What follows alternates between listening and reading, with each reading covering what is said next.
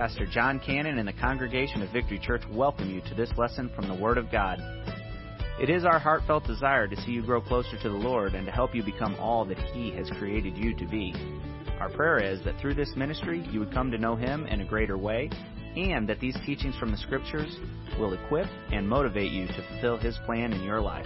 Now, let's join Pastor John as we study the Word together.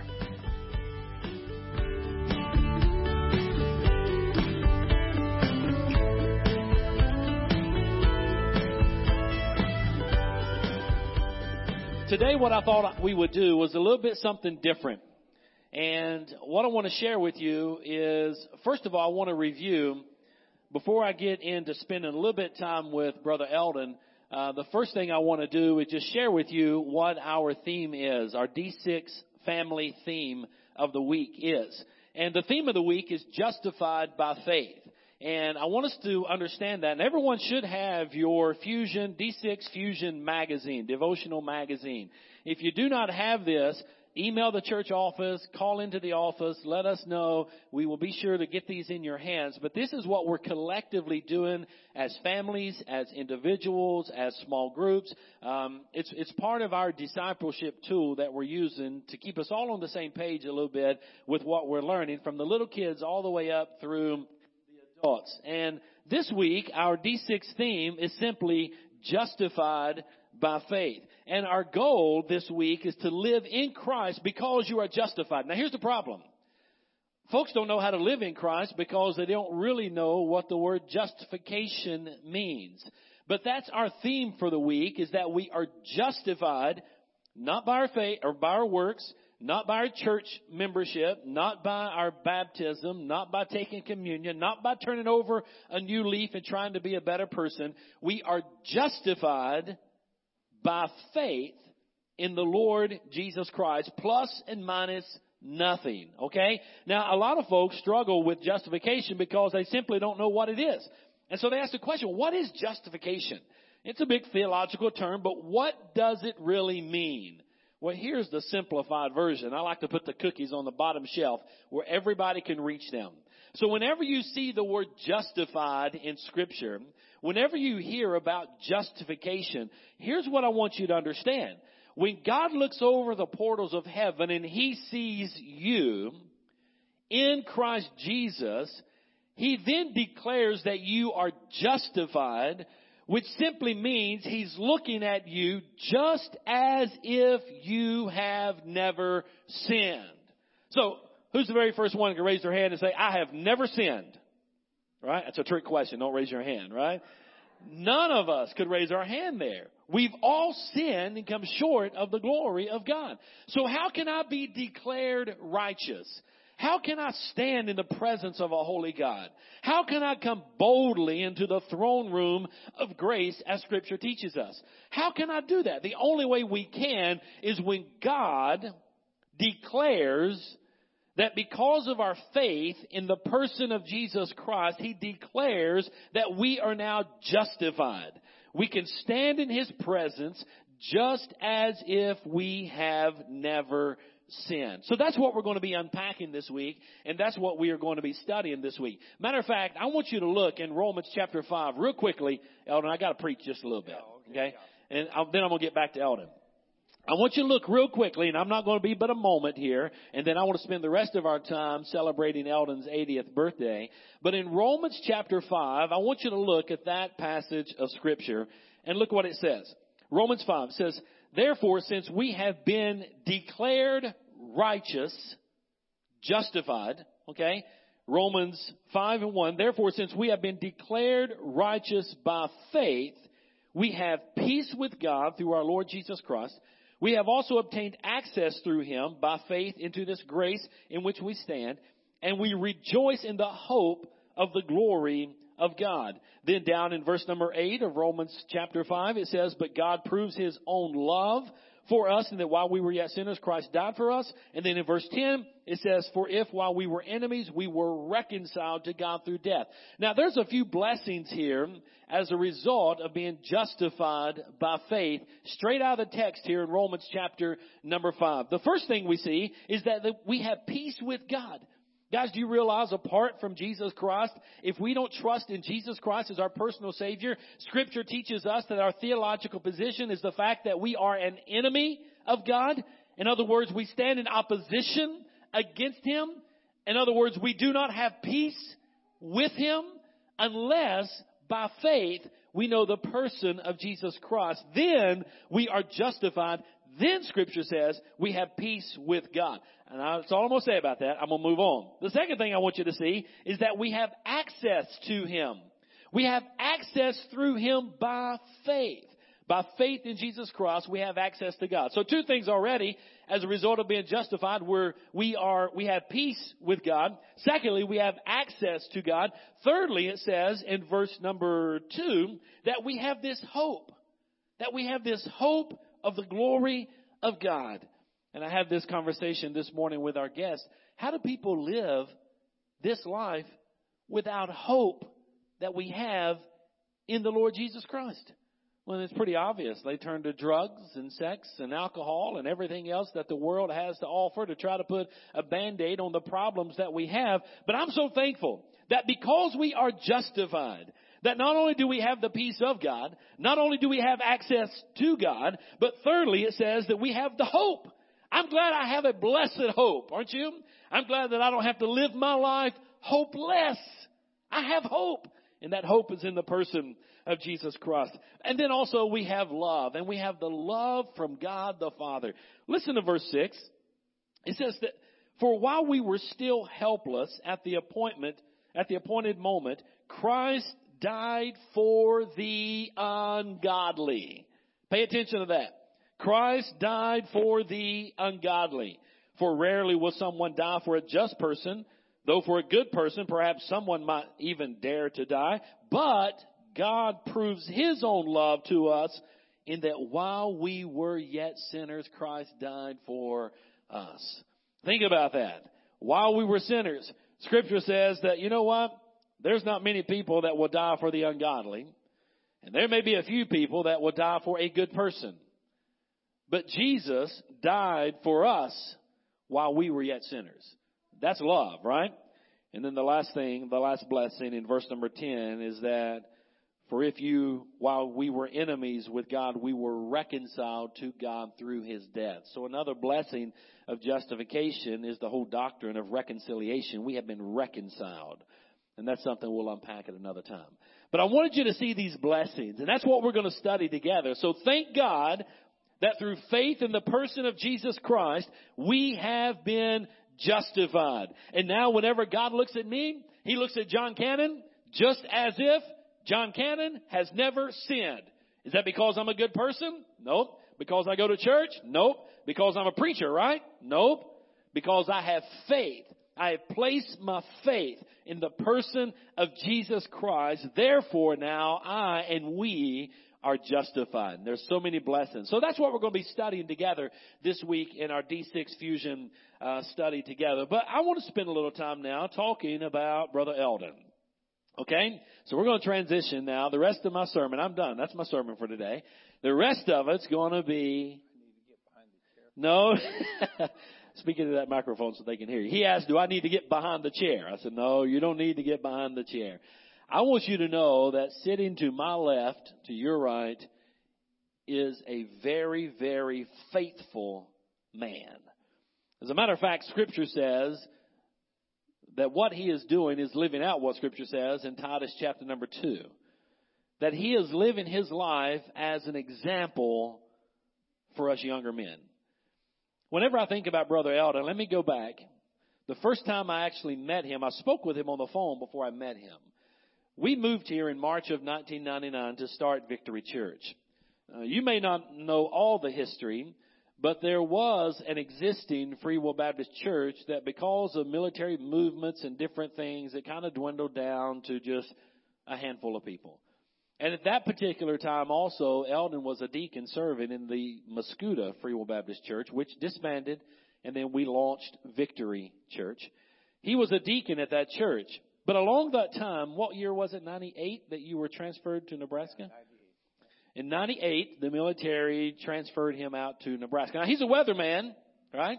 He's our victory weatherman, but he was the weatherman for the Air Force for 41 years. Give him a hand, right?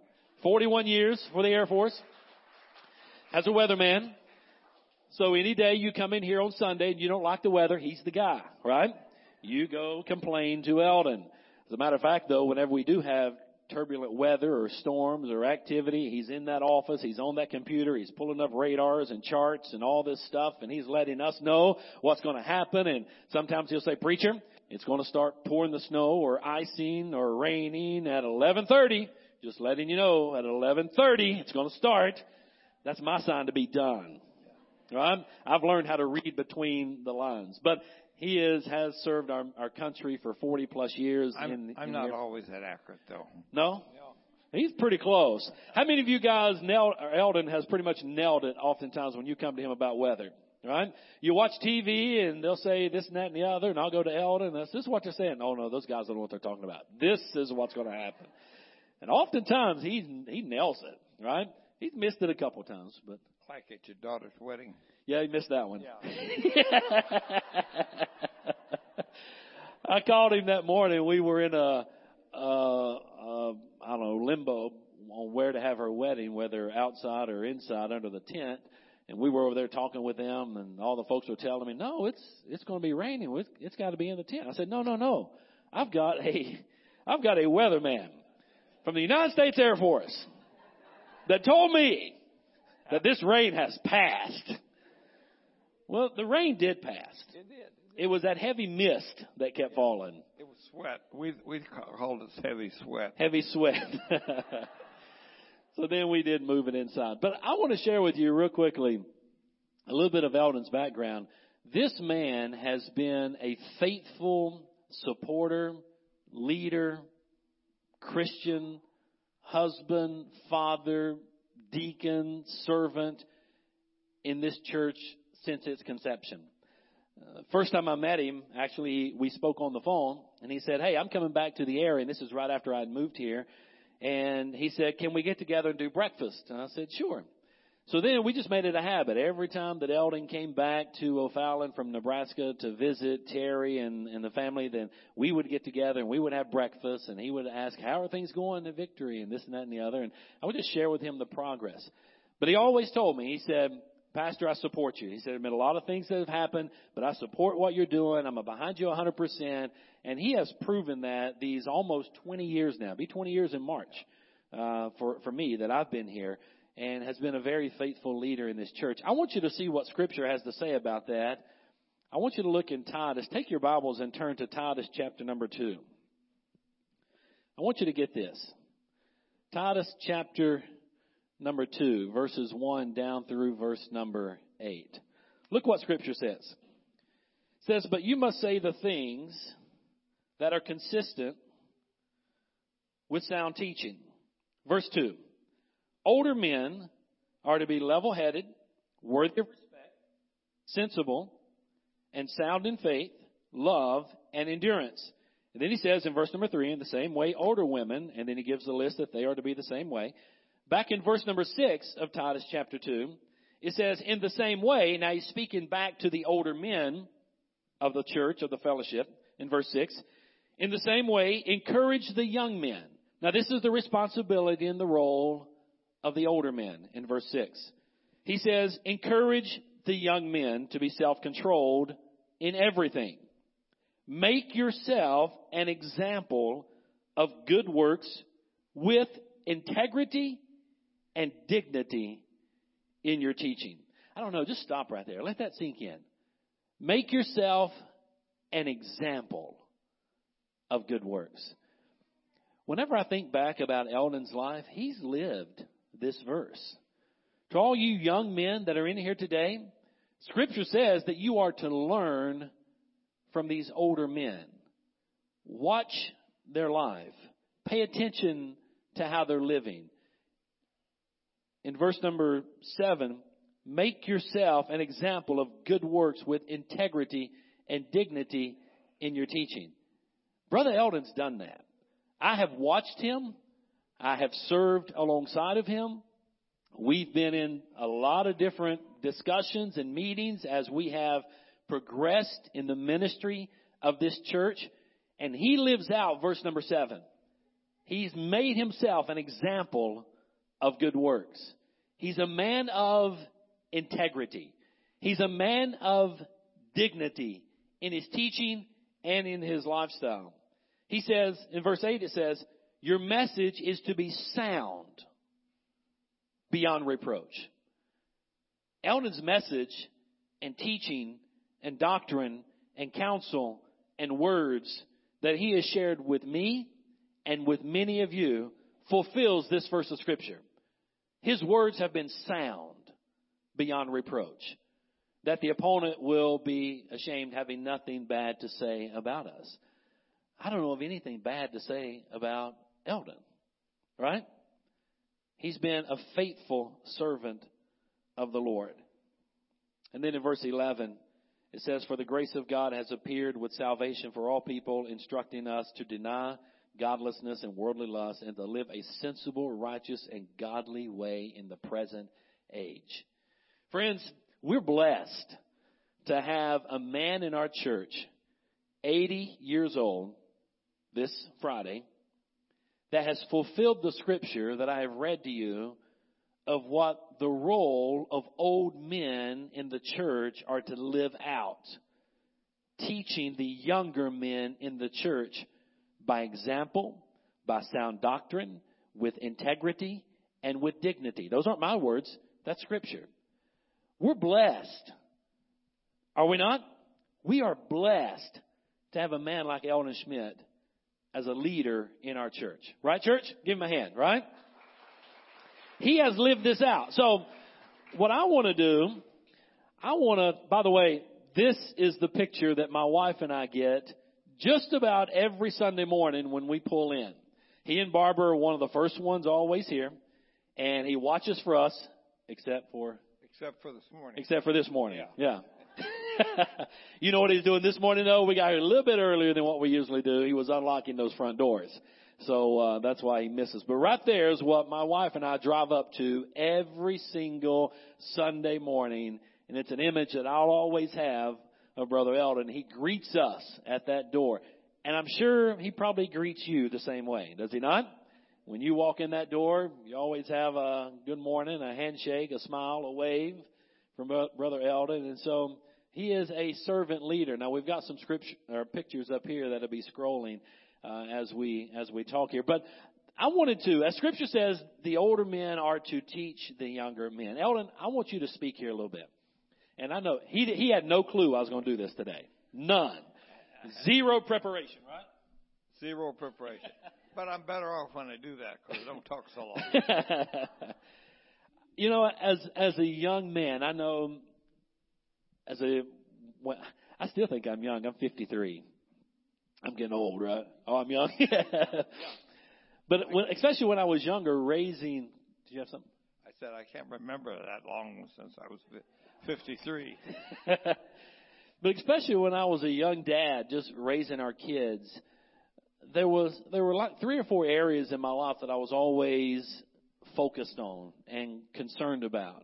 And so, Eldon, I want you to speak into those and kind of the areas that I'm just thinking off the top of my head, just as I've lived this life of being a young man and now an older man, not the oldest, but older man. And some of the areas as a father, as a husband, as a man that I focus on, that I'm concerned about, that I pay attention to, I just wanted to get Eldon's advice from. So for myself, I think about, first of all, my personal relationship with the Lord. And then I think about my role as a husband. Then I think about my role as a father. My soon-to-be role as a grandfather. Did I tell you guys I'm going to be a grandpa? Right? Eldon, obviously, you'll see some of the pictures here. One of the biggest smiles on his face is when he has his family and his grandkids around him. So role of that. But also your role in your career. You know, our careers are important to us, right, guys? And what we do. And so how do you balance all of that? So, Eldon, I want to ask you, let's first of all talk about just you as a person. Okay? Not your role as a husband or a father, not your career, not a granddad, but just you as a man. To be 80 years old. And by the way, when was it that your father passed away? 12 years ago. 12 years ago. I remember going up there, and I preached his funeral. Yeah. You remember who I spoke about? Enoch, right. That's a good memory for 80 years old, right? Yeah, remember. But Surprised I can remember that far back. Well, yeah, I won't put you on the spot like that anymore, okay? But what do we know about Enoch in Scripture? He was a man who did what? Walked with God, right? He walked with God. And I just unpacked Enoch and your dad, but Eldon, you're right there. You are a man who has walked with God. And I'm not saying you're perfect. None of us are. I'm glad that. Yeah. But you've walked with the Lord. So soon to be 80 years old this Friday. Share with the young men, and everybody can benefit from this. How have you been able to grow in your relationship and walk with the Lord all these years without absolutely turning your back and falling? Well, I think a lot of that had to do with our parents, my parents, who were godly people and took us to church every Sunday. And I was saved in the Methodist church when I was about 10 years old, and I full well remember that. What a change in my life that took place.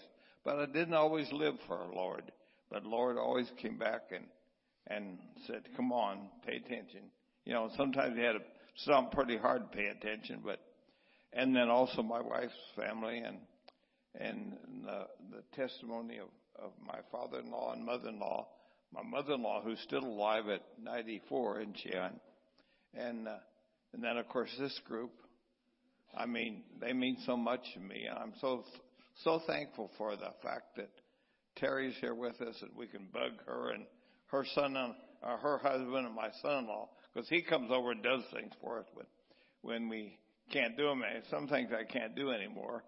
And so I'm thankful for them, and I'm thankful for my son and daughter-in-law and grandchildren. They live in Houston, too far away, but that was not my choice. But we've had Christian people around us our whole life, you know. And when we came to the Muscuda church, it was a church of about 20 or 30 people, and had a pastor that was bivocational and had to preach part time and work part time. They were always good examples for us, and we got where we've got. I think we got where we are by our parents. But we stayed where we are because of the church family we had. And I'm thankful for each one of you. I told Barbara, I was sick a couple of Sundays ago, and about 3 weeks I had to miss because I had a terrible cough and cold. And you didn't like me coughing on you, and I had to miss. And I told Barbara when she came home, I said, I feel like this week has not been faithful, or I had not been complete, because I didn't get to go to church and fellowship with my brothers and sisters. But so I'm glad to be here today, and I'm thankful for all of you and all the blessings that you give.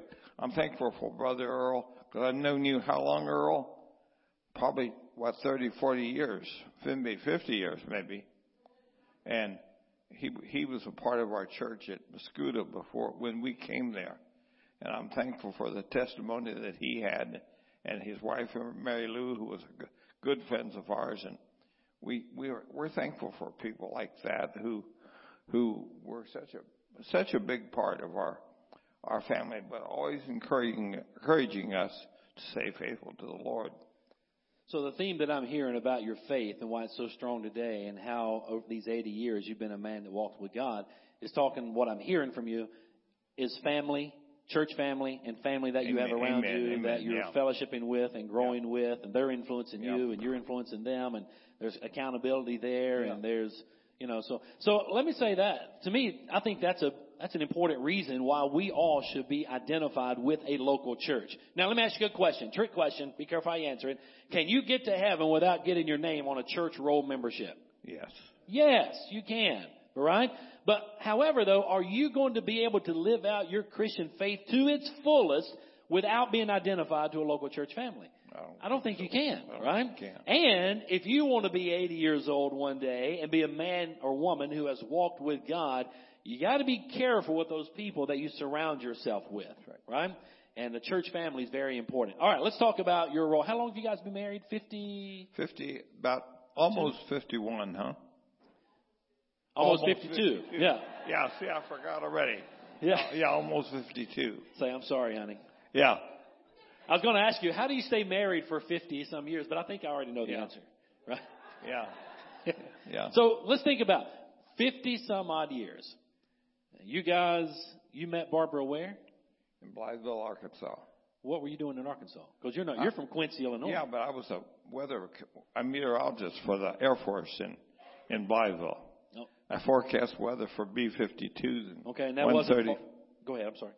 And 135s, and spent my time down there learning how to be a weatherman. Okay. Yeah, and I met her through friends of ours who introduced us, and I found out she was a Christian girl, and I thought, what can be better than this, So I convinced her to marry me, and the funny thing was, her father did not agree with that very much, because he was an Arkansas farmer, and when she started going out with me, he said, what are you going with a military guy for? Those guys have got a terrible reputation.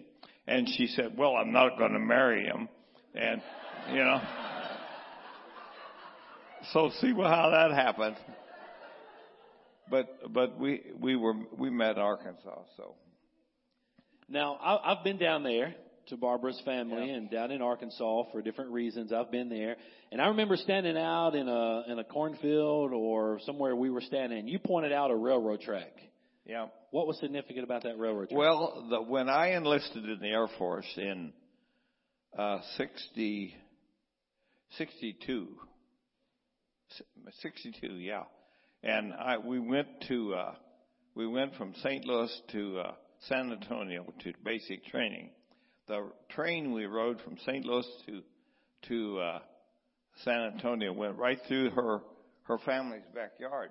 Almost you could almost reach out and touch the train from their house. And little did I realize that a few years later I was going to marry a girl that lived on that farm. We went through on a train, but that's a story about traveling. I remember you telling me that story at that train track, and he was saying, look at that train track right there, and he shared that story with me, so I thought that was good to share. So he takes this girl out of Arkansas and travels all across the country. Now, right after you got married, though, you left the country, right? No, I left. I went to Vietnam before we got married. Before you got married. Yeah, we decided that it was not good to start a marriage off with me off in a war place, so we decided to hold up on the marriage until after I came back. I didn't know whether she'd still be there or whether she would care if I come back or not, but I took a chance. I took a chance that she was going to stay faithful to me. And so I'm glad about that. Because we communicated by letter. Now from Vietnam. Well, hold on a minute. You're going to have to unpack that a little bit. How'd you communicate? By letter. We didn't have Twitter or cell phones or nothing like that. Fact is, I was stationed at Da Nang or Nha Trang in Vietnam, and they barely had phone numbers to be able to, phones that were reliable to even call Saigon.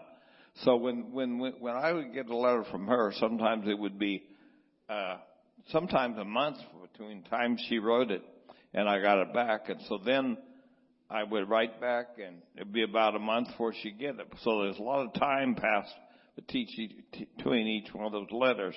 But I do remember that, of course, she had no idea what Vietnam was like, and I didn't either before I got there. So she would ask me questions about what's Vietnam like. So one day she asked me, she said, do they have elephants there?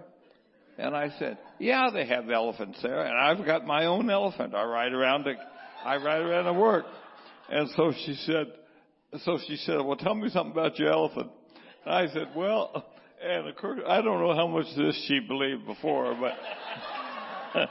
but when I told her about my elephant, I said I had to paint my elephant's toenails pink this week. Then she knew I was shooting a bunch of baloney at her. But it was a time when we had to be apart, but our love stayed faithful during that time. And then she wrote me a letter one day, and when I was still in Vietnam, and she said, I'm going to get married. And I thought, the Dear John letters at servicemen, I thought, oh, no, not this, And she said, but I'm going to get married to you. And I said, well, yay. Woo! Yeah. Kudos, Barbara. Good job. Pretty good decision, right?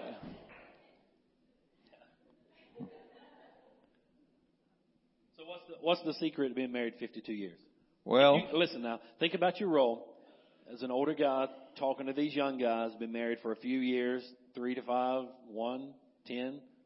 How do you get to 50 plus? Well, I think God's got to be the center of your marriage. God's the one who kept our marriage together. Not that we had difficulties, but we always were able to turn to the Lord when times were trouble. And I had a severe illness several years ago. She took care of me just like I was a baby or like an invalid, like I almost was. But it was always that God come first in our marriage. And, we have devotions every morning and we pray every day. And I really encourage you younger families that, some of you got a whole bunch of kids, a lot more kids than I have, but that's good. But God's got to be the center of that. If God's not the center of that, it's very hard to keep track. And you got to be faithful to each other, and we can't, there's all kinds of temptations in the world around us. And I think of the temptations that my kids face, that my grandkids are going to face someday. And I think, I don't know if I could have done that, if that had happened now, or if that had happened if society was the way it is, when we were young married, it would have been such a challenge. But, as long as we keep God as the center, and we have a church family to go to each Sunday and get assurance that God is still there and God's going to be a part of our marriage, then it works out. Amen. 2 things I'm pulling out of this. I hope you're getting it. Number one, when I asked him about his personal relationship, all these years walking with God, he talked about the influence around him, family and friends, Christian family and Christian friends, and his church family. When I talked to him about his relationship with Barbara and sustaining that for 50 plus years and having a vibrant marriage, what did he tell us? God first, right? Yeah. And so I think those things are important. Now, real quickly, and I won't try to be too much longer here, but I got a couple more questions that are just running through my mind. You got to be careful now. I'll get started. Yeah. Are you guys enjoying this? I mean, not too often we get this, right? I think as a dad, as a young dad raising my kids, and now a little bit older dad, and my kids are adults now and married, and but I want my kids to turn out right. I wanted them to be Christian kids growing up to be Christian young adults, to be Christian adults making an impact and influence for Christ in their adult life. Obviously, that's happened with you. Terry, if you guys don't know, has been very much... Stand up, Terry, so everybody... Stand up, Miss Terry, right now, so everybody can see you. A lot of the people don't realize... A lot of the people that don't realize this girl who plays the piano is my daughter. Yeah, we started our... Go ahead. I was going to say, so nobody around here now can be surprised anymore when I tell you my daughter plays the piano. Yeah.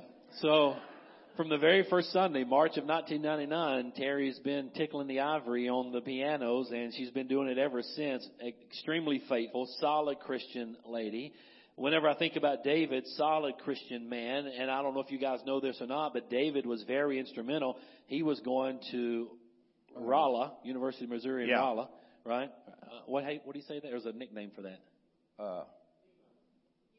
UMR. Yeah. UMR. University of Missouri at Rolla. And Rolla's where he was going when we came here, and that's about a 2-hour drive from there. But he drove up every weekend, very much involved in helping us get this church launched and started. So to have 2 Christian children that are now Christian adults that are impacting, influencing culture around them today for Christ, how do you do that? How do you raise these children to be Christian children and Christian adults? Well, you can't make it happen.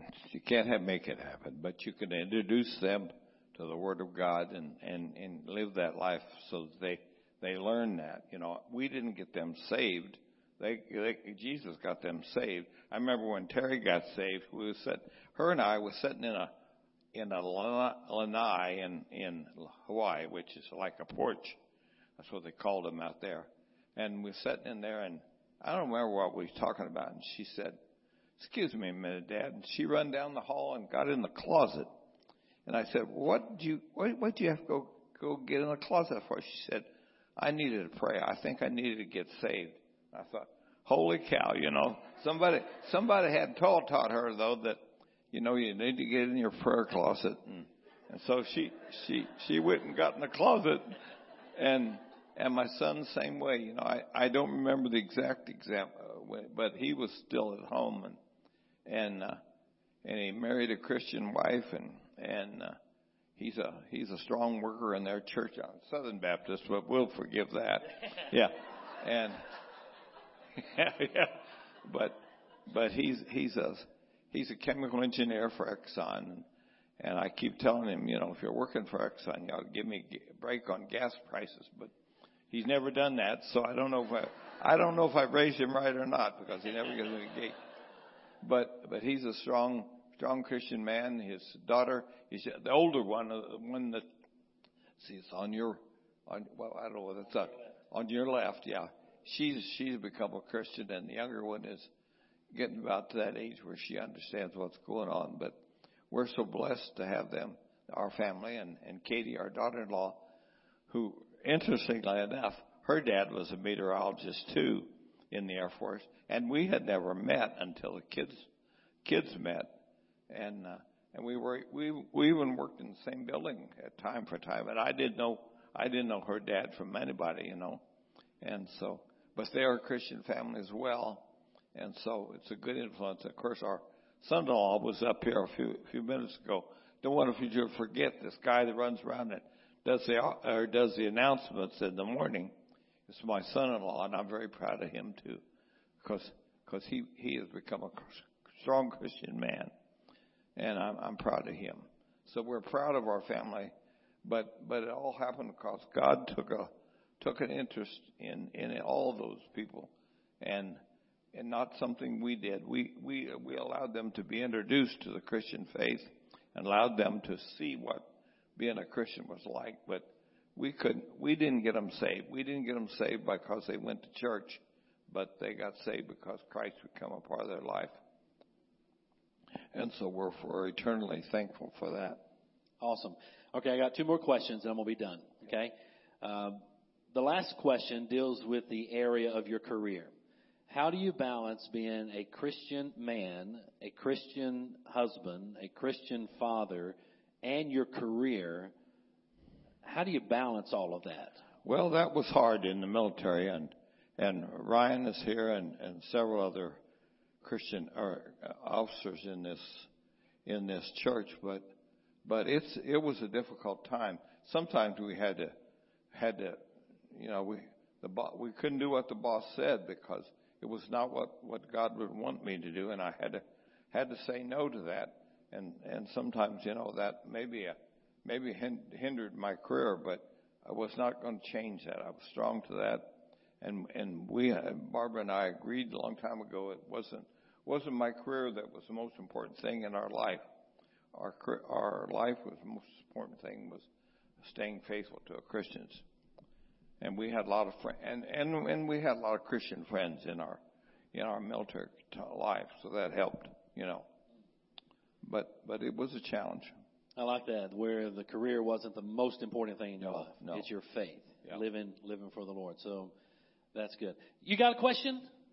I'll take one from the audience. You guys got anything? Anybody got a question? Yeah. All right. I'll give you the wrong answer even if it's right. All right. If not, I have one more question, and we're going to be dismissed here. So thank you for staying with us this morning. I know when was it that you got sick? What year was it? I remember the time. I can't remember the year. 2006. 2006. Yeah.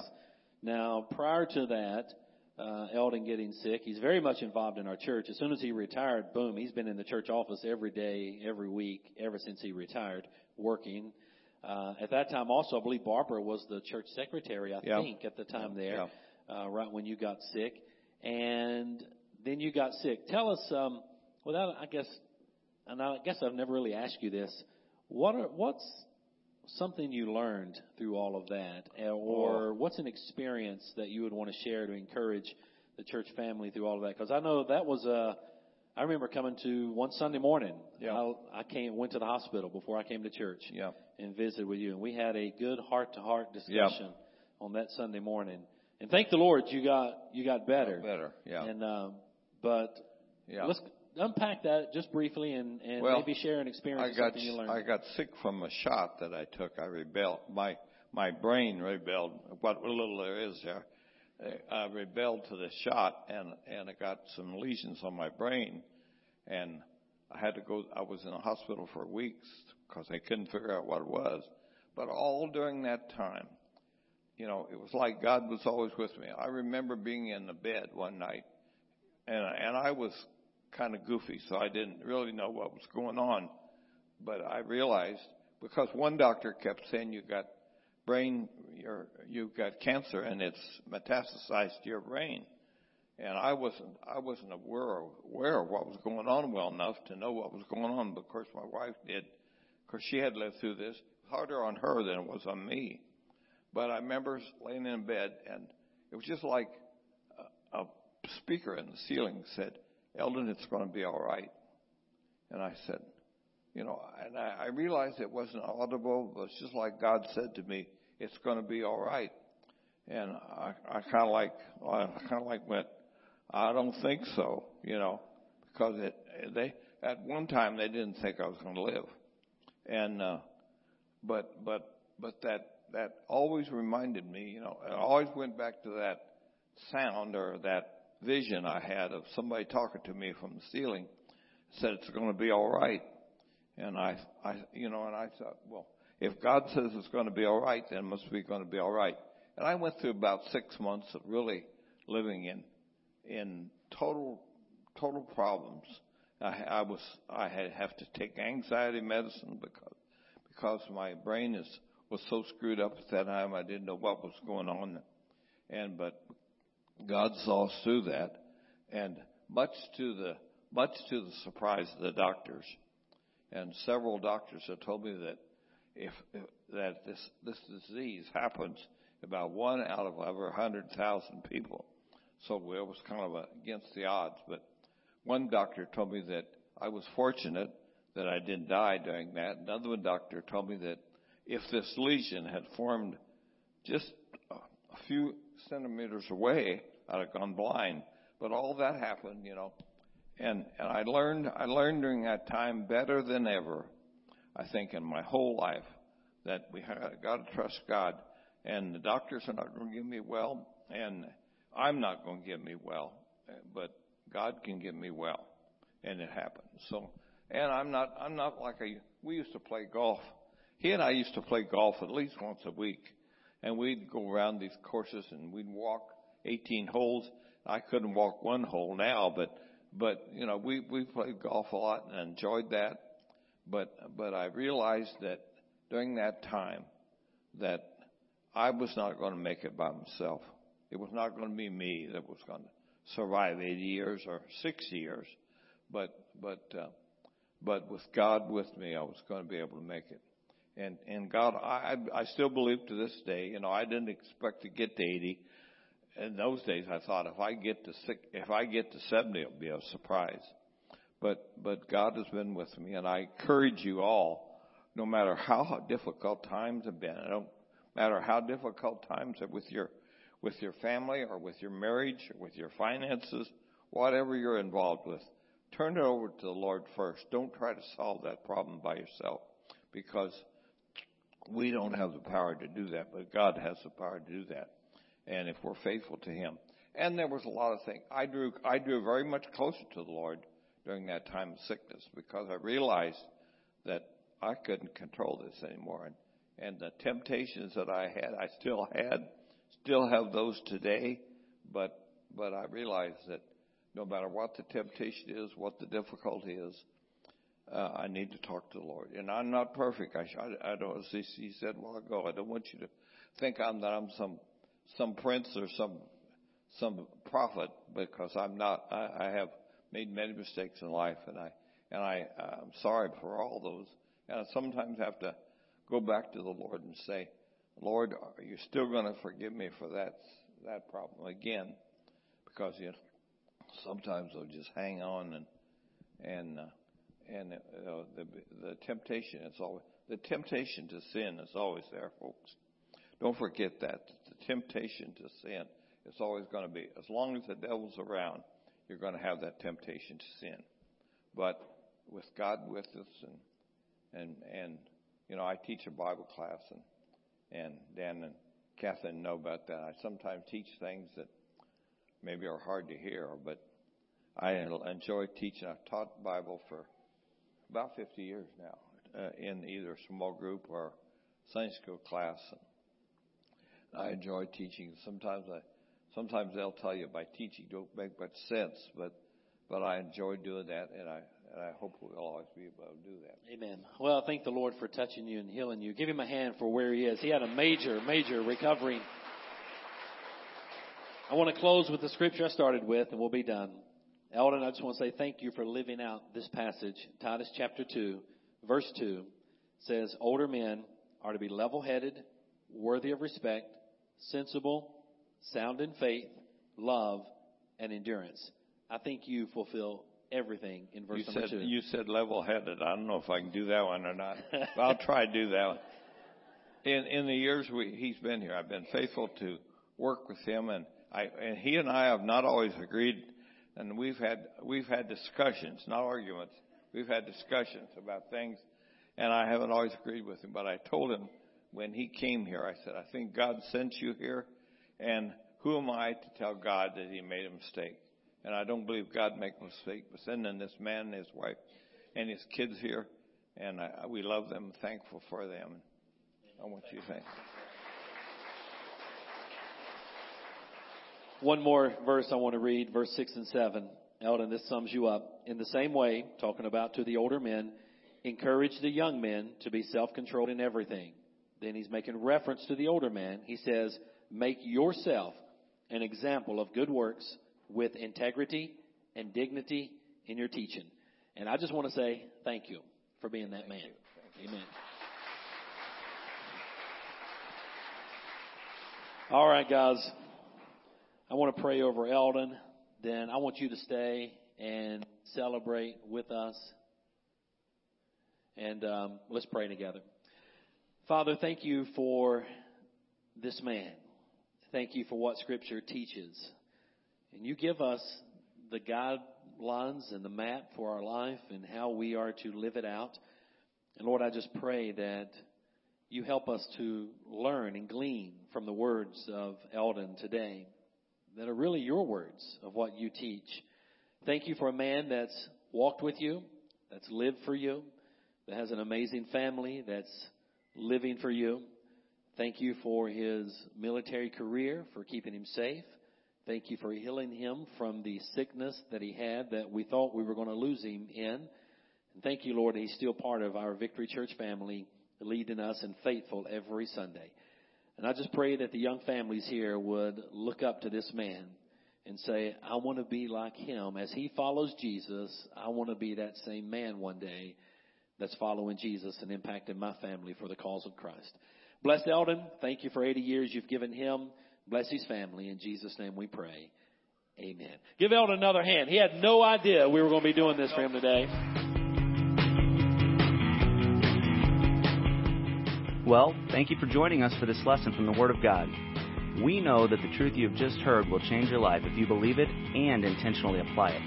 If you need someone to pray with, or maybe you just want someone to talk to, please call us at 618-622-9360, or you can email us at victoryfwb@gmail.com.